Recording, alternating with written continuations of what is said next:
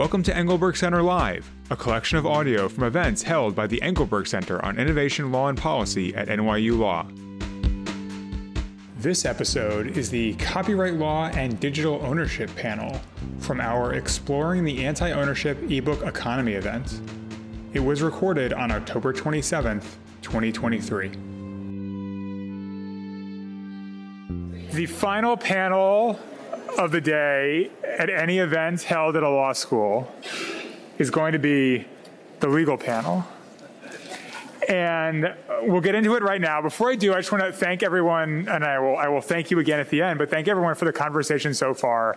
I think two things have been really fantastic. One is that everyone has come to this with an open mind and in good faith.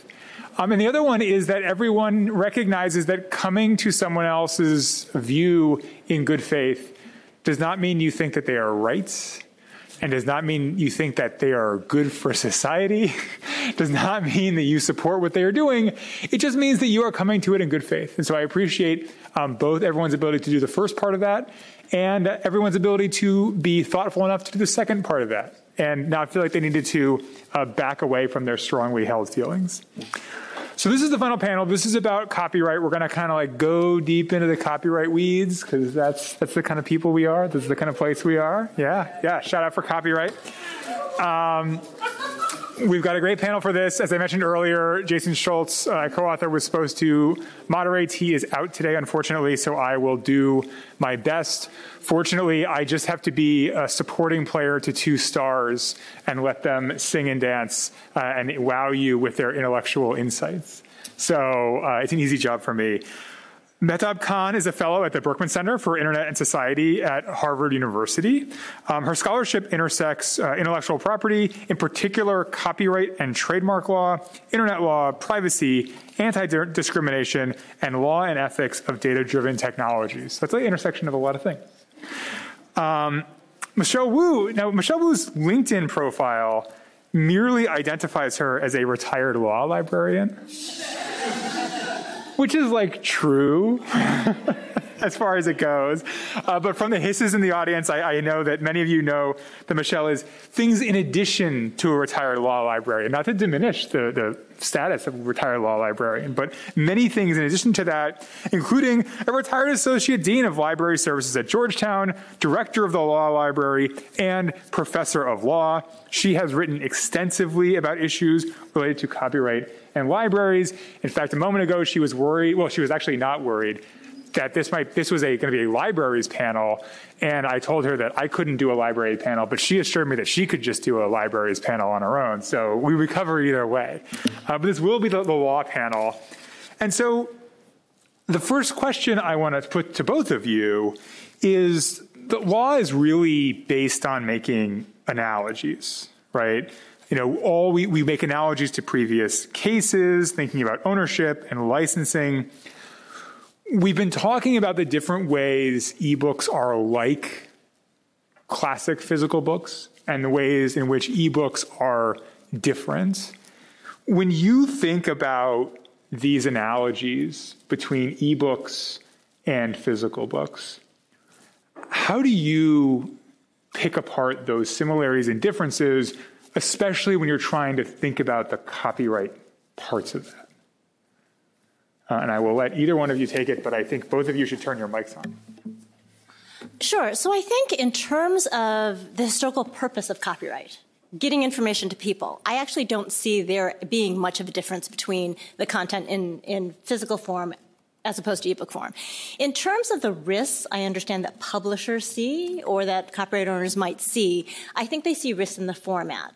But that to me doesn't have to do with copyright. It has to do with technology. So I'd say in terms of copyright, I see them as being equivalent. I would agree with Michelle, but I also want to add that digital copies sometimes serve as a means to another use that copyright law then treats with, a distinct lens. So, for example, searchable databases that are built on copyrighted works or digital copies are seen as, transformative. But that potential to see the end product as transformative based on a digital copy or a digital book really can vary based on who is making that copy and who's making it available. And I mean, is that similarity, is that a good thing? Is that a stable thing for copyright law? Or would it be better if copyright law thought of ebooks completely differently from regular books or from physical books? From my perspective, the focus on getting knowledge to the public is actually a very useful focus. Regardless, it exists independent of technology, and therefore the importance of that to society, the meaning of that to society exists independent of all the changes that we'll see in technology, especially as technology changes faster and faster and faster. As long as the focus remains on ultimately the public having access to knowledge, I think that's a good thing. And to add to that, I don't think it's stable, though. I think, as we've learned today, also there's a lot of mismatch in what users want, what patrons of a library want versus what publishers want, and what platforms are able to give. So it's definitely a very unstable landscape, in my opinion. So I'm going to go a little bit into the weeds here with both of you. This is should be a comfortable place. But when we're thinking about copyright law and ebooks, we're also thinking a lot about licenses, which are copyright related. They're also contracts. And I wonder if you think that the kind of intersection of the contract law part of this analysis and the copyright law part of this analysis helps bring clarity to it or complicates it, and how you sort the issues between being really a contract issue with the license as an agreement between the parties, or a copyright issue which is tied to a kind of a larger set of equities in most cases. I do not think that licensing has added much to it has not helped copyright. I think it's made things much more challenging. And the reason why is because there was supposed to be a balance in copyright, right? Copyright owners get ownership of their copyright, but in exchange, the public gets access to their knowledge. They get to own that knowledge. They get to do things with that knowledge, such as lending the book to other people, selling that book, willing that book to other people. And licensing allows the copyright owner to retain all of the benefits of a monopoly while ignoring all of the responsibilities on which that monopoly was granted. So that's the greatest danger in terms of licensing. In terms of distinguishing between when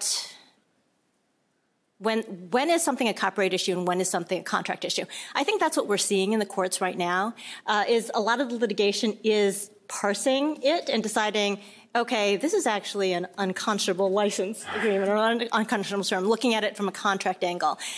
Or the states, which if Kyle were here, he would actually tell you what all the states are doing and trying to dictate, essentially reasonableness. Like if a publisher makes a book available for sale to the public, then they have to be willing to sell it to a library as well.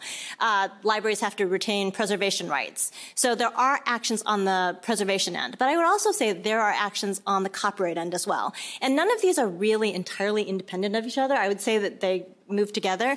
But on the copyright end, we have activities such as CDL, which is controlled digital lending, where libraries they're still buying physical versions of their books. And then what they do is they digitize them and they use the digital copy in place of the print. If they buy one copy, they're still just using one copy. It's just changed in format. It is still protected by DRM, or I shouldn't say is still. It is protected by DRM so that it cannot circulate simultaneously any more than the number of copies that they own. So we are seeing activities on both fronts in terms of contract as well as copyright. I don't think that there are very many instances where I would say it's entirely one or the other. It's essentially we're going to look at this and try to tackle it from all aspects that we can tackle it from. I can speak to the fair use aspects of it. Yeah, please. And how the determination of whether something is fair use before making a decision about access or preservation or, limiting access or taking down content, I think has ended up being placed on the entity that doesn't really have control over those contractual terms or over those access terms. So if a platform places restrictions on how you can access a book or places restrictions in that licensing agreement about what you can do or how long you have access to it, the burden to then see how that's implemented and then how that plays out in the field with a particular person using that ebook is placed on the middle person who does not have that much agency. And so I think overall, in the balance, as Michelle said, the balance then gets skewed against what the goals of a copyright are, in my opinion, which is, to allow those fair uses, but we don't even get to the first steps of being able to do that. But on the inverse, we are also seeing, in the context of AI, for instance, we are seeing that some websites and web publishers, like news websites, are placing restrictions in their terms of conditions, saying that you cannot use this material to train LLMs. Although that question of whether training is fair use or not is undetermined, placing such a broad restriction even within those terms of conditions also risks people losing out access in other ways that would be harmful to fair use. When you see those sort of terms-based restrictions, what is the scope of their enforceability? Like, what is your instinct on how effective those types of restrictions are against the kind of uses, specifically that we would think of as traditional fair use uses? I think that is to be determined, especially as we see the recent lawsuits play out. We'll see, we are already seeing companies saying that, there is already an existing licensing market for our works that data set curators are not using. So as they show that they've taken the steps to mitigate or prevent the use of their works without permission, I think the defendants or the data set curators on the other side will have, less room to argue that there's fair use. And so the existence of these terms, I think, might then, strengthen arguments that plaintiffs are trying to use. So I think the chances of a library or someone complying, even an individual complying with the license terms are, one, if they've read the terms, which is always a question. Unlikely. Right. But if they have read the terms, it is more actually, I think, about the power dynamic than anything else. And what I found in libraries is if you are at a T14 library, you actually do have more T14 law library, you have more bargaining power than someone outside that T14. So I think in terms of compliance, in terms of what the publishers are trying to accomplish, and when I say publishers, I don't mean all publishers. I do understand that there are a whole range of them.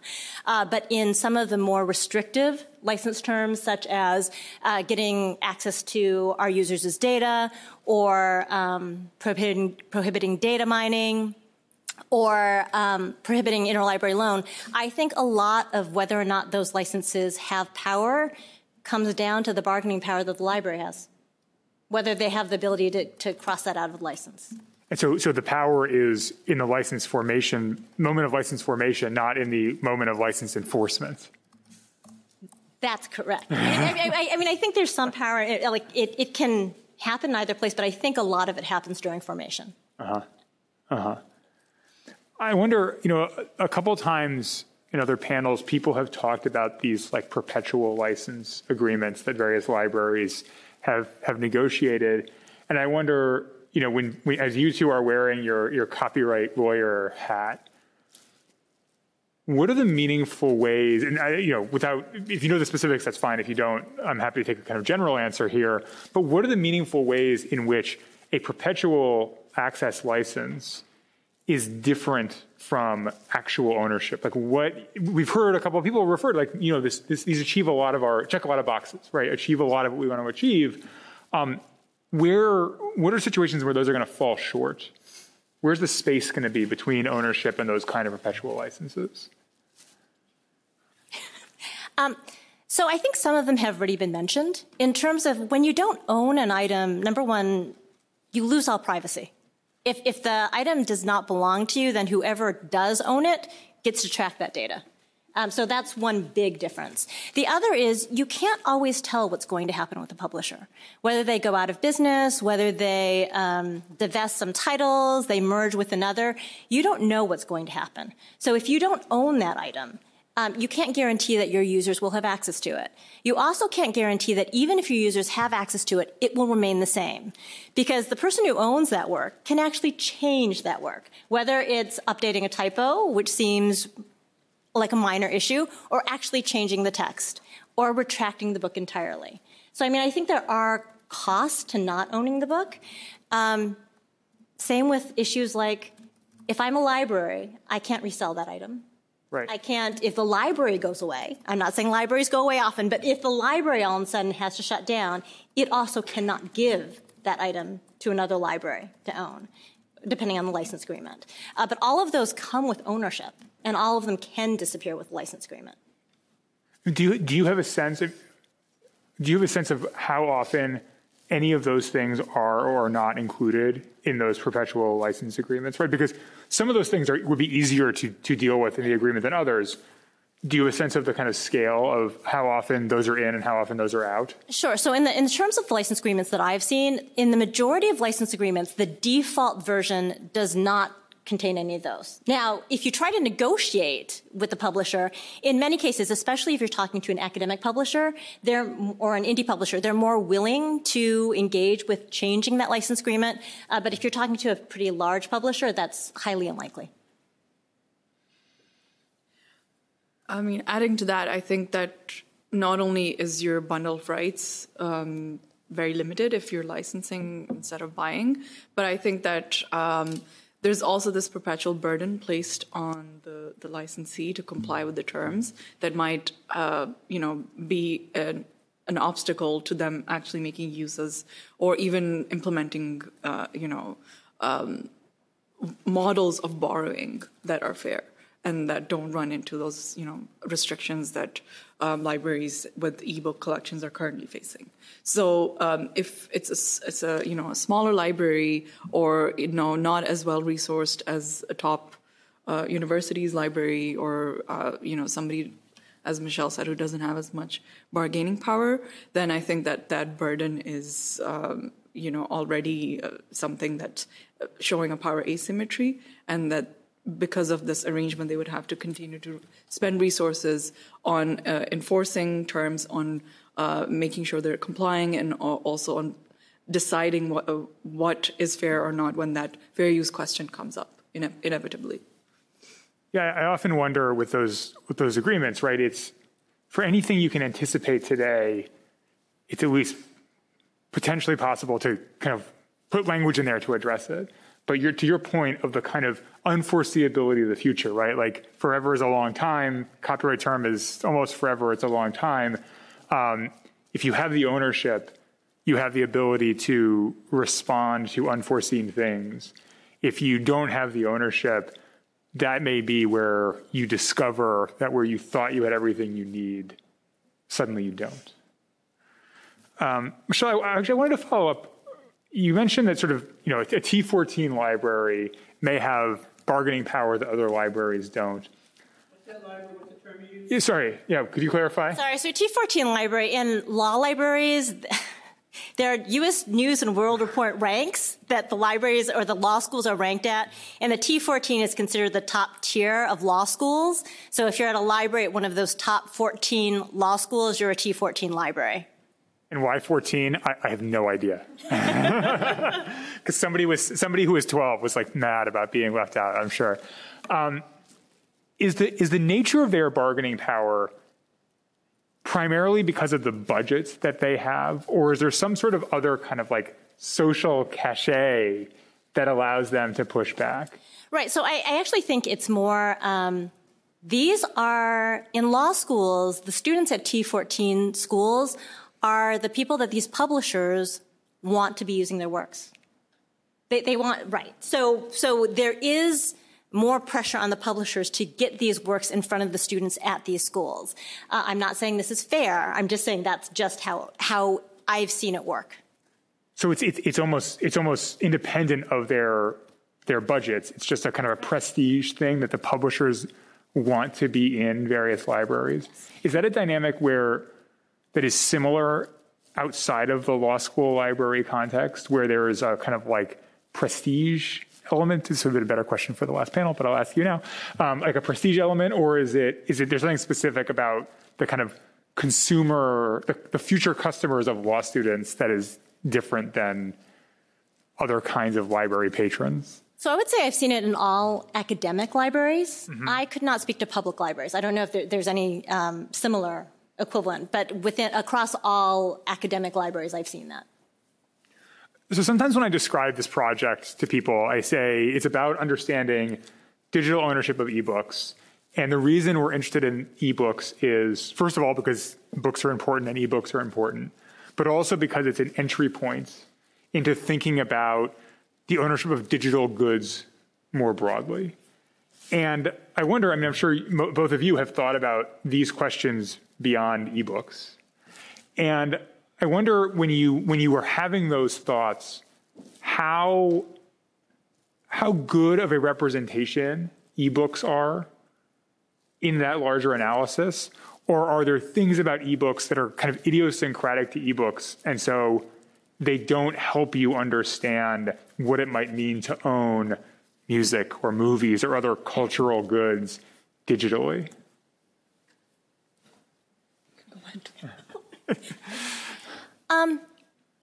I do think the analysis is much more complex when you're dealing with digital works, not only because there's much greater utility in it in terms of digital books can be read aloud automatically. They can be technically translated automatically. So there's much more promise in digital works, I think, than in a static print work.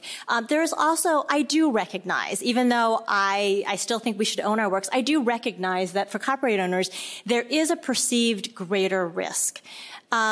I'm not sure the risk is as great as has been described, because I've seen that same fear crop up with other technologies, such as the DVR, such as the photocopier.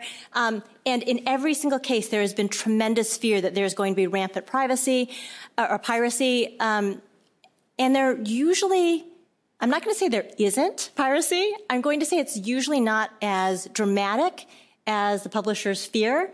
And they're usually new income avenues that are opened up simultaneously. So what I'll say is I do see the digital form as being unique, that it has both promise and risks that you're not going to see in physical forms, and that we have to take those into account when we design solutions. But I don't think that should stop us from actually finding a way to design a solution that works for all of us.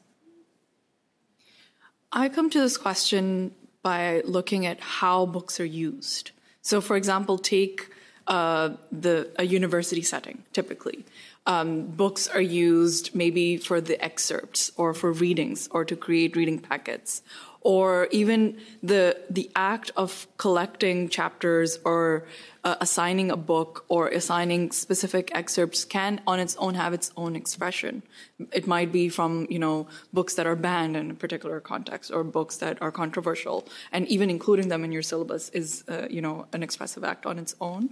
And so when we look at the ways that books are used and the amount that is used and the purpose for which they're used, and then on top of that, add the digital format to it and the ownership structures to it, the picture becomes very complicated. If you were just going to the library as a student and picking a book and using a quotation, critiquing it for an essay, that's different from a professor including them in a holistic reading packet, which is then reproduced or internal copies are created for the students. And if it includes digital copies and then licensing terms, it becomes difficult to navigate on a day-to-day basis. But it also might change then the fair use calculus, like how much of a book was used, what were the licensing terms attached to the ebook that was used? Was the book used despite the fact that there was a licensing market existing for it, and the book was used, in its physical format, and a copy was made without seeking a license first? So all of these questions come up because of the how commonplace ebooks have become and how much libraries might choose to include physical books versus ebooks. And it all depends on what's happening on the ground, I think. Following up on that, do you think the kind of day-to-day use of ebooks is different enough from the way that we use digital, again, songs or movies or photographs or whatever else, that from a copyright standpoint, it's worth thinking about them as somewhat unique, or is their use like completely analogous across the board to all of these different types of media?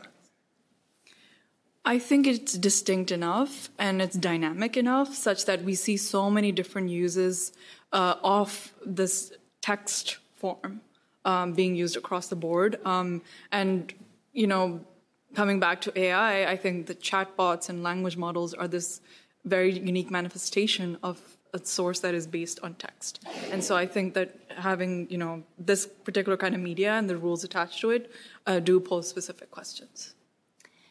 And I think I would say I don't actually see the content of books being unusual in terms of how they're used or how they can be consumed. Because music can be done the same way. It's just an audible version but it still has words, it still has notes, so it's analyzed differently.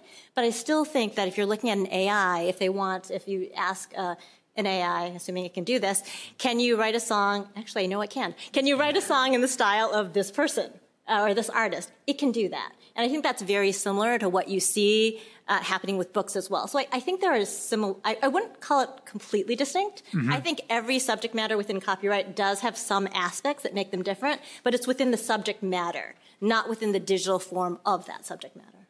But setting aside AI and sort of large-scale analysis, when you think about the other ways that people are using this media, do books seem to be unique, maybe because of the way that the fair use is maybe how common it is or however to think about it? Or is it, I guess, how useful is it as an entry point to this larger questions about digital ownership? Or is it such an outlier that it's worth knowing and it's worth spending time a day thinking about, but it's a pretty unique set of circumstances? So this is a hard question simply because I understand that books they have so many different uses. They're used for reference checking. They're used, read aloud story, like story time. There's so many ways that you can use a book that I can see that there are like unique aspects of it. But what I will say that in terms of CDL, controlled digital lending, I've been asked about CDL for things other than books. And I actually see its applicability, like I think it applies in every instance. It's not like I would separate out ebooks. So that's why it's difficult for me to answer. Mm-hmm. I do think that books, not just ebooks, books have tremendous utility in all sorts of different ways that you're not going to see with the other types of works. But at the same time, I'm not sure that I would say the copyright principles are different. Mm-hmm. Right, that makes sense. So I want to ask you, one of the things that actually we opened with was by highlighting, and we've talked about this throughout the day, how when you're in a world of ebooks and digital goods, you have this sort of platform layer that is engaged in the transaction and engaged in transaction, not necessarily monetary. From a copyright standpoint, how much, if any, complication does the existence of the platform layer add to the way you're thinking about these questions? I think that the intermediary element of access to books has evolved. I guess libraries are kinds of intermediaries in a way because they've facilitated access on a mass scale for anyone, and they've been like this public resource for centuries. Platforms, I think, that have the potential to do that, but have not been doing that. And I guess having these specific ownership structures and restrictions has made platforms serve a very different kind of role. And in turn, copyright law has been difficult to apply, in particular fair use, which is what I think about. I think that the model through which more physical intermediaries like libraries have functioned is very different from the ways that digital intermediaries like platforms function. And in turn, it affects the public's ability to make fair uses. And so I think to answer your question, copyright rules do take different forms when we look at two different kinds of intermediaries. I think that adding distributors to the equation for copyright causes two main effects. The first is it gives a second entity, so not just the copyright owner, but now the distributor, reason to leverage copyright to breach our privacy. So that's one. Okay. The second major change is anytime you introduce into the copyright chain a new profit interest that acts against the interests of whether it's the public or of authors or of indie publishers, right, of everyone else who is not making a lot of money off of this transaction, it is a very, very natural thing. If your bonus, if your stock price goes up because you're making money for your company, you are going to be incentivized to benefit your company financially over every other interest, whether that interest is an author, whether that's of the public. It's just a very, very natural incentive. And now you don't just have the copyright owner. You have the copyright owner and the distributor who are both incentivized to maximize their self-interest over the interest of everyone else involved. So that's not a great thing for copyright. So one of the ways I was a bad moderator this morning is that I teased audience questions, and then we ran out of time for audience questions. So I'm going to avoid that problem now by opening the floor to audience questions with hopefully plenty of time to get to at least one or two. So if people have copyright-y questions, let's bring them on. Let's do it. I don't have a mic for that. You're close to a mic. I'm close to a mic. So there are two threads that I've seen come up throughout the day. The first, on the one hand, it sounds like we need more players to create a more competitive market. But on the other hand, we need a centralized marketplace for all of these players to come together and gather. Do you believe that copyright law has a place in helping us strike this balance, or other laws, or do you think that's going to necessarily be like a business strategy decision? I'm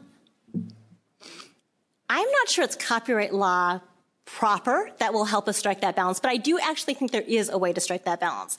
The first thing I'll say is I do think that all of the efforts that are ongoing right now, whether it's state trying to do state legislation, federal legislation, antitrust, like all of those efforts I think are fantastic and keeps the pressure on trying to maintain the balance. But I will also say this. There is a part of me that thinks that we're playing a really bizarre game of whack-a-mole. Because of the profit incentives are always going to be there. So anytime we close the door on one profit-making strategy, the incentive is not to be more reasonable. The incentive is, let's cut another door. So there is a part of me that worries that, unless we change the incentive, this is just going to continue. I can't tell where it's going to continue. I can't tell what action is going to happen next, but I can tell you most certainly that there is going to be another effort to use copyright in a manner that it wasn't intended to be used in. So what can we do? I do think that we have to change incentives. I don't think that's going to happen by the players themselves simply because of these natural market incentives, right? I don't think it will happen in government. I think we should still try, but the reason I don't think it will happen within legislation is simply because we have to persuade the majority of lawmakers who have a personal interest in re-election, and their campaigns are actually funded by the people who don't want change. So I think legislation is hard. I'm not saying it's impossible. I'm just saying that it's hard. But I do think there remains a path available to us that we can explore that has not yet been explored. And this is it. So collectively, when we talk about copyright, we often talk about copyright as being the starting position, and of the exceptions, such as fair use, being the limitations on copyright. But I think what a lot of us really forget is that copyright itself was meant to be a limitation on a natural right, or a series of natural rights, and that is the natural right to consume, use, and share knowledge. There is a lot of that natural right, I believe, that still exists that copyright never spoke to. And so I think it's not preempted and can be brought in a lawsuit. So let me give you an example.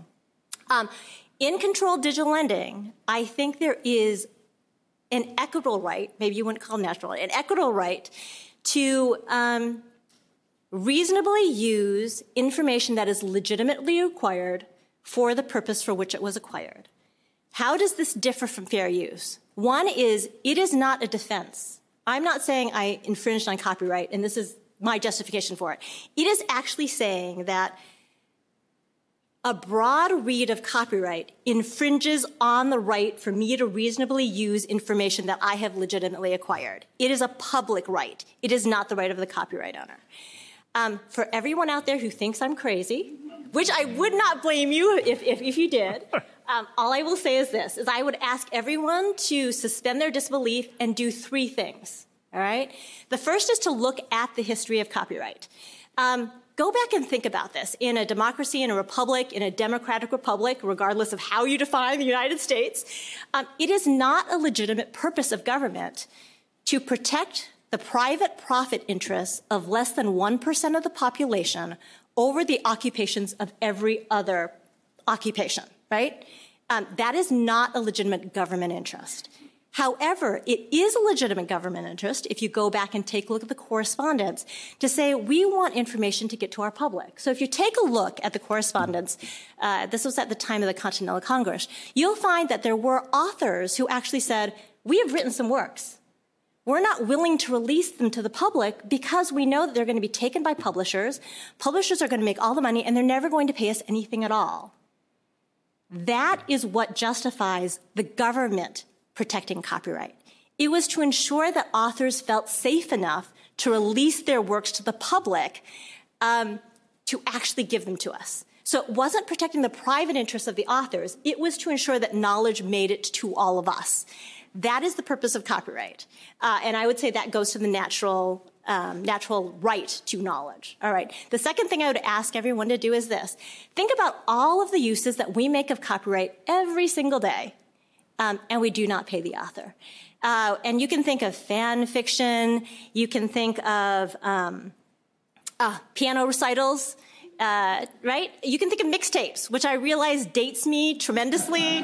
But it is still a good example because in the aggregate and how it was used in the 80s and the 90s, I would argue there was a market impact. Now, I don't know if that market impact was good or negative, but I would actually say the number of people making mixtapes could arguably affect whether or not people purchased those albums or those songs. And then the third thing I want you to do while you're suspending your disbelief is to consider what the effect on profit makers would be if only one judge agrees that there is a natural right to knowledge and that a broad reading of copyright infringes on that natural right to reasonably use information legitimately acquired. All it takes is one case to show to publishers who are pursuing a profit motive above all else that there is a risk to not behaving reasonably. The risk is not just that they'll lose on this one case. It's that everyone else will bring similar suits on similar natural rights, and the publishers will lose a lot more than they would lose if they behaved reasonably. I am not saying that this is necessarily a winning strategy. It is a very, very hard one to raise equitable issues or natural law issues with the courts, but it has been done. And I would say that this is just one additional way, in addition to all the tools and all the efforts that everyone is making right now, to try to reassert the balance in copyright and to change the entire incentive for the people who are profit-driven, to make them consider there is a risk. There is a public interest. There is a public right. Copyright is not merely an author right. It is not merely a publisher right. It is a public right. Fantastic. Thank you. All right, well, we will unsuspend disbelief for potentially, I mean, you know, for the next question, if anyone has another question. I'd like to ask, can ebook ownership exist without DRM?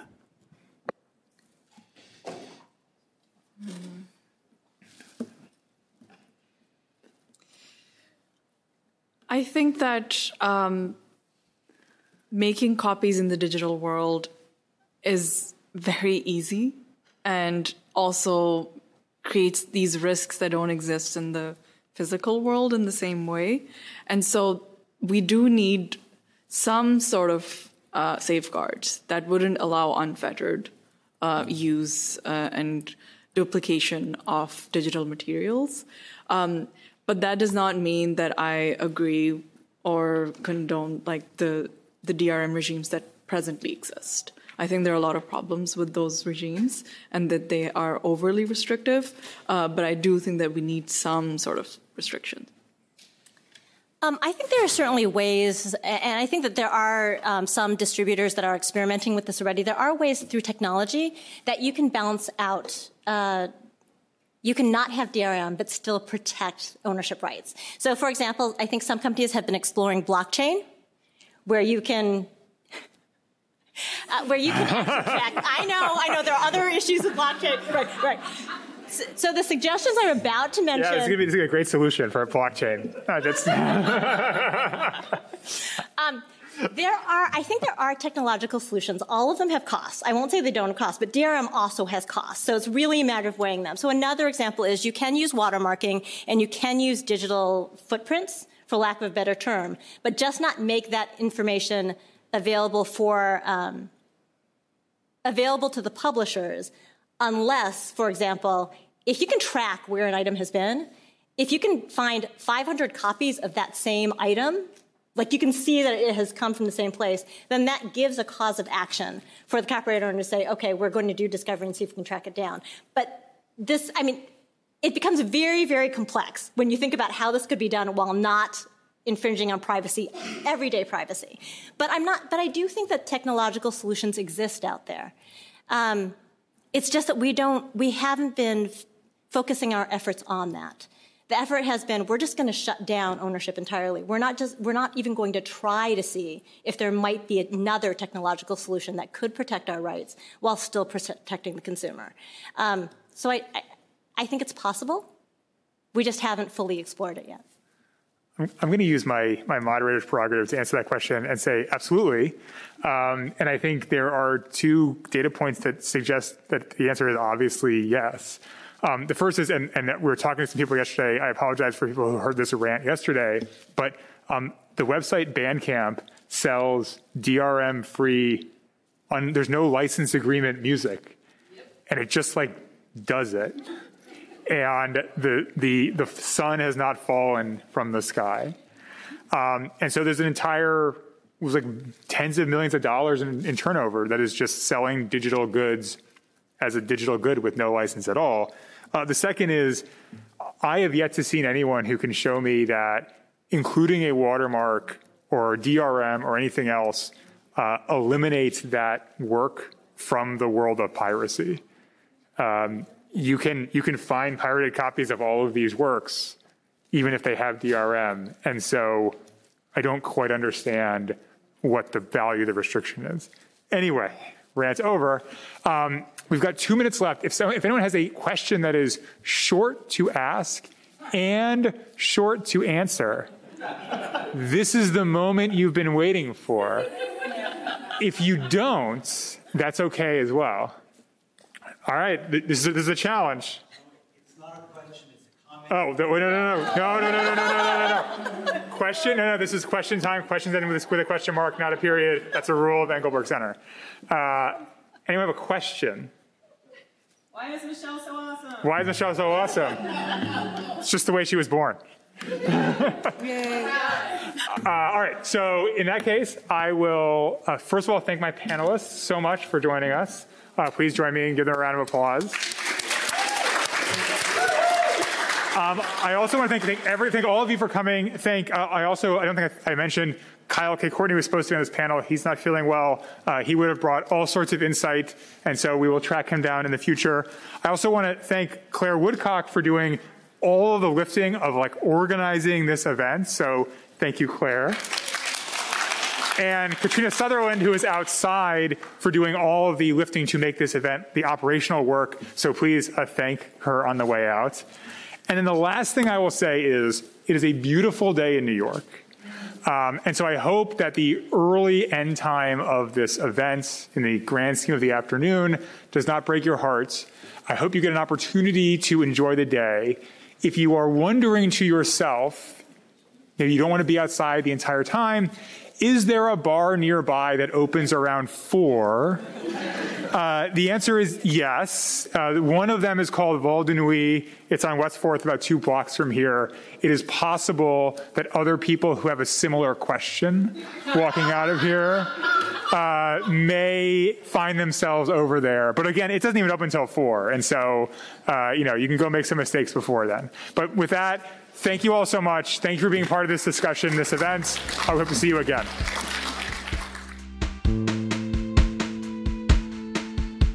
The Engelberg Center Live podcast is a production of the Engelberg Center on Innovation, Law, and Policy at NYU Law and is released under a Creative Commons Attribution 4.0 international license. Our theme music is by Jessica Batke and is licensed under a Creative Commons Attribution 4.0 international license.